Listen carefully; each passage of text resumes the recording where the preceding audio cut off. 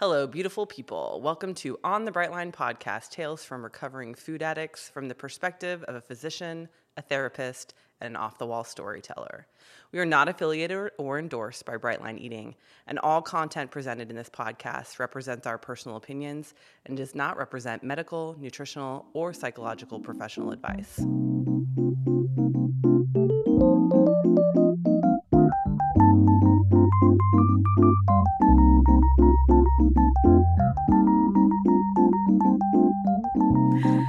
Hello and welcome to the next episode. We are going to talk about scale chatter today, chitter chatter. We talk about food chatter a lot in the BLE program, and that is the thoughts in your head around food, and they can be very consuming at times. Scale chatter is kind of a newer concept. I think it's something that was vlogged about by Susan, and that, you know, it's kind of come up more in the community. Just talking about really the consuming unhealthy thoughts around the body scale. So not talking about the food scale, not talking about weighing or measuring your food, but the body scale and what that means. Robin, do you want to talk about unhealthy relationship with the scale? Whoa, yeah. I'm sorry. Stupid scale. I threw her a fast pitch. Sorry. Stupid scale. Right. So that idea of that our, that what we're saying to ourselves in our head every time we step on the scale has such power for us, whether that's my worth is tied to what that number on the scale is doing. And if I'm doing, quote unquote, right or good, then the number goes down. And if I'm doing, quote unquote, bad, wrong, then it goes up. And so tying our worth to what that number is doing, as opposed to taking, what we call a non-judgmental stance of the scale is going to do what the scale is going to do on any given day. Right. And I think the question is, for a lot of people, is like, what's healthy? Like, what's a healthy amount to weigh yourself when you're, I think that when you're talking about, obviously trying to reduce weight for health, as, the position that I'm in, what is the healthy amount to be weighing yourself and to be using the body scale as a measure, a scientific measure. Right. Well, first, let me say that 1 pound of fat, scientifically speaking, is 3,500 calories. Right. Wow. That's way more, than you're going to cut out in a day. Right. It's literally, you only need 1,800 calories or so a day. So you can't cut out 3,000. You could eat nothing and you're still only in a 1,800 calorie a day deficit from your basal metabolic need from a scientific perspective. So when you get on the scale today and you weigh a number, and then tomorrow that number is down 1 pound, you didn't lose 3,500 calories overnight.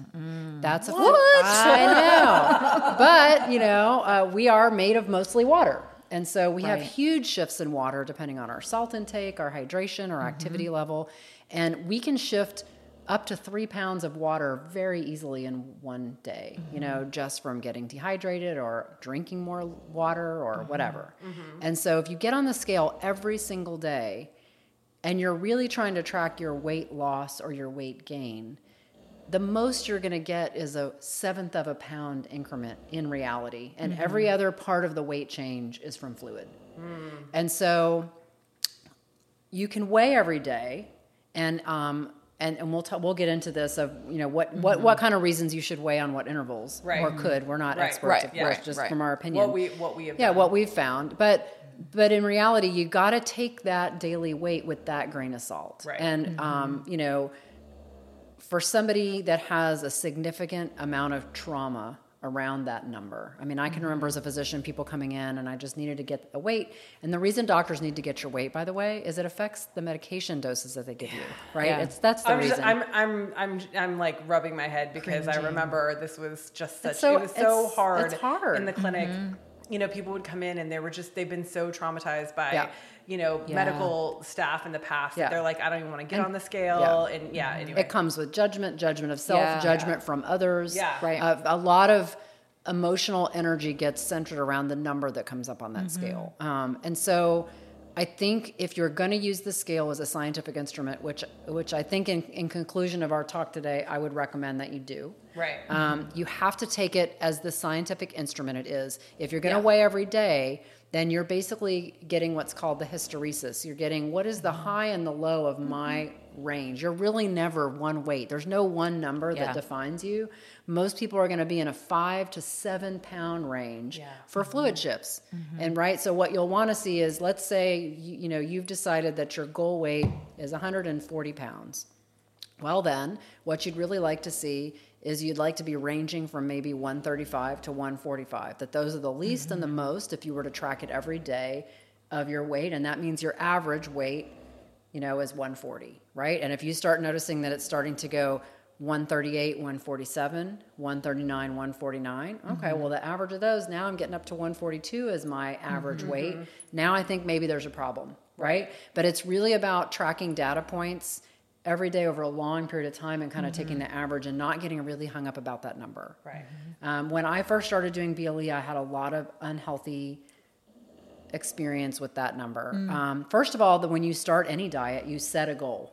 Right. And I've noticed that in BLE, they're very cagey about not telling you what your goal should be. And there's a reason for that.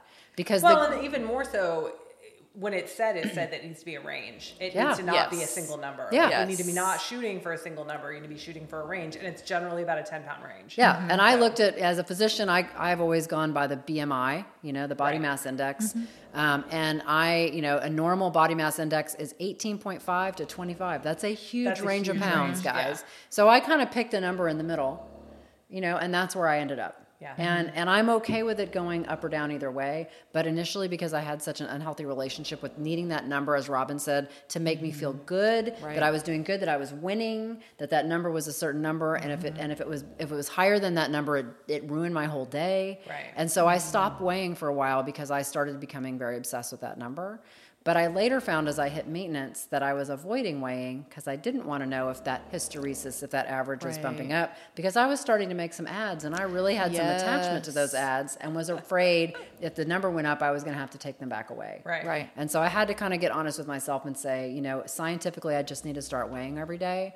And if you start approaching it that way, I can weigh every day now and I just keep track of that number. And because I'm weighing so often and I know kind of what my ranges are, those numbers going up or down don't scare me. Right. But if I do see a trend, then I have to stop and go, well, what have I kind of been adding, or what have I been doing? Have I been getting a little sloppy with my weighing? Have I been, getting that creep, weight creep because I'm being a little less careful when I'm traveling or eating out, that kind of thing. And so, yeah.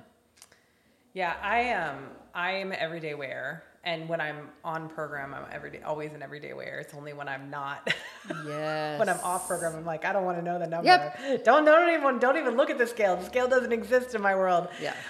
But yeah, I'm definitely an everyday wearer, and I really like. There's many apps in the world, but I like my Fitbit app because as an everyday wearer, and I actually have a scale that syncs to my phone, which is super nice because it just puts the number in the app. I don't have to type anything out or anything like that. But the nice thing is it also gives you weekly averages, and there's a graph. And so something I have been a very fast loser on BLE. So my weight has come down super significantly quickly, which is not necessarily usual, but coming from bigger numbers, there's a swiftness to it, right? So I think my struggle and the scale chatter for me is as I'm getting closer and closer to goal weight, that I think the numbers have slowed, and I haven't been coming down as fast, and it's not looking for that dopamine hit again, looking at that week over week average, seeing that I'm still losing weight. There hasn't been a stall or a stop. I think the one really interesting thing about the program is I hear the coaches say this all the time, that a stall is 4 weeks of no loss. So it's not like 1 week, 1 day, 2 days, 3 days. It's a 4 weeks, a month of no loss is what they consider a weight stall. Right. And until you get to that point, you're just in normal weight loss. And, a half a pound a week is very normal weight loss. And they talk about slow, medium, and fast, weight loss in the program and what that looks like. And that's really around maintenance and how to manage maintenance when you're going into maintenance, and less about, like how swiftly you're getting to the goal. But I think the bigger thing to talk about is that weight loss ultimately, or that, that end number really is, it is what it is, and I'll get there when I get there, right? And like coming to terms with that and having the mental clarity around the fact that like I've lost almost 100 pounds and I still have 60 more to go ish. I don't, again, I'm looking at a range. I'm not looking at a single number, but that it could take me another year. It could take me 2 more years. Like it could take me, I don't know. I have no idea how long it's going to take me to lose the rest of this weight. But the reality is it doesn't matter, because this is the way I'm eating for the rest of my life. And when I land in the, or when I land the plane is the way that, we talk about it in BLE, is when you land the plane, that's when the plane lands. It doesn't need to land before that. And it's nothing's going to change. This is still going to be where I'm at. Like I'm still going to be eating this way. And, maintenance, there may be some ads, there may not be some ads, whatever that looks like. But I think that that's where I want to continue to work in my mind, is like, yes, getting away from the dopamine hit of seeing the number drop on the scale, because it is very addicting. Oh yeah. It's exciting, right? When you struggle with weight and this is finally working. Right. Absolutely. Right. And you want to see that number come down so that you can feel happy today. Yes. That all this work is, is paying off. Right? And my concern is, and it's not a real concern because I have some time before I get there, but like in maintenance, it's like when it's just maintenance, like how do you continue with the excitement is probably a bad word, but just like how do you keep up the mindset of like, okay, I'm still working the program. Like I'm still working the program, and I need to keep on program, and I don't stray from that just because there's not this huge huge amount of weight that I need to lose or anything like that. And that is definitely a shift that I think it's smart to start working on early in your program, is to not wait until you get to maintenance. Because I mean, backing up a little bit more, this is the first time I've ever been in a program where we've talked about what we do after we've lost all the weight. Yeah. Right. And it's like, before it's like, just lose the weight, just lose the weight, just lose the weight. And then you're done. And then you're done. Right. And then it's like, well, as we all know, then you just gain it right back. That's what you do. Right. Because you don't have a plan for moving forward. There's no strategy. So like, now it's like I'm in a program that it's like this is the strategy, the plan moving forward after all the weight's gone. Yeah. But also like, how do I mentally prepare myself for that now, so that when that time comes, I'm not struggling through not having the excitement of all the weight I think loss. When I first got on the program, for the first 3 months, I think I lost a pound a week. Right. And I've lost a total of 70 pounds. The rest of that weight was a half a pound every 2 weeks, roughly. Yeah. And so the dopamine hit went away pretty quickly. And I was kind of anxious sometimes about, is this even working? But then kept, and I stopped weighing myself every day because the not seeing or seeing it go up was stressing me out at that point. And I realized I'm in this for the long haul, keep doing your plan and let's weigh once a week. Right. So that we can get a more wide average to see how we're doing. And, and I continued to lose, a half a pound every other week on average. Yeah. I'd have some weeks where I'd lose a pound a week, but then I'd have 2 or 3 weeks with nothing. Yeah. And it just happened. And when you get to maintenance, it's super anticlimactic because, again, for me, I didn't even get to I got to do like one ad. That was it. Right. Because I'm short. And so when I added a little more, then my weight popped back up a little bit. So I pretty much live on the weight loss plan essentially for my food. But you just have to shift your dopamine to other things, just like you had to shift it off of food. And I don't think about the program as a weight loss program. I mean, the best thing is to not think about that at all. Right. I think about it as I'm keeping my body healthy so I don't get diabetes and heart disease and I don't suffer later. And I'm doing this, and I have people in my family who have suffered from these diseases. And it's like, I want to feel good and do the things I love doing and be active and go hiking and spend time traveling and seeing my grandkids. And I want to do all those things feeling well. And that's why I do this now. That's why I live in maintenance. And now the scale is just a nice scientific guidepost to remind me if I'm getting a little bit off track or if I decide to do an experiment, you know, to help me know if that experiment's working. It's so interesting because we've talked before about the body image thing, but because I still have the body image disorder or body dysmorphia disorder, I literally will have days where I'm like, I'm just so fat. You know, and then I get on the scale and I'm like, man, and I'm the same weight. You know, and it's like, it's actually really good for that healing of that mental, you know, problem of, you know, reminding yourself, no, this is where I'm at, you know, and it's okay. Yeah. And you know, I'm not at goal weight yet, but I know that another thing that people have talked about in the program, and I've seen people talk about in the program, is maybe setting a goal and then not ever getting all the way down, because I think sometimes our bodies just want to live at a different weight than what we have in mind. And, you know, I think that's the other thing is, you know, to be completely transparent, like my goal range is 140 to 150. I have no idea because I've never been below 200 pounds, whether that's possible.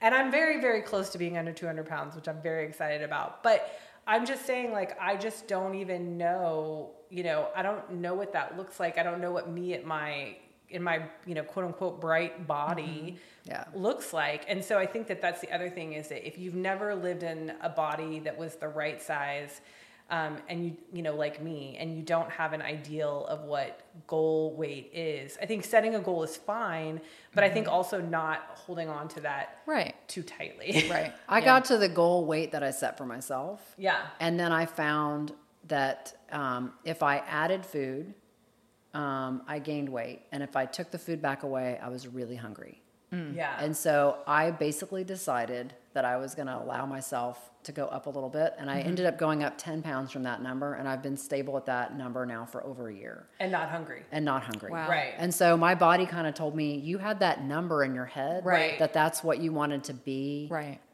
But that's not where I need to be. Right. Right. Yeah. And so that's just where I've landed. And so you have to listen to your body. And you do have to separate out just like craving for food versus hunger, right? But yeah.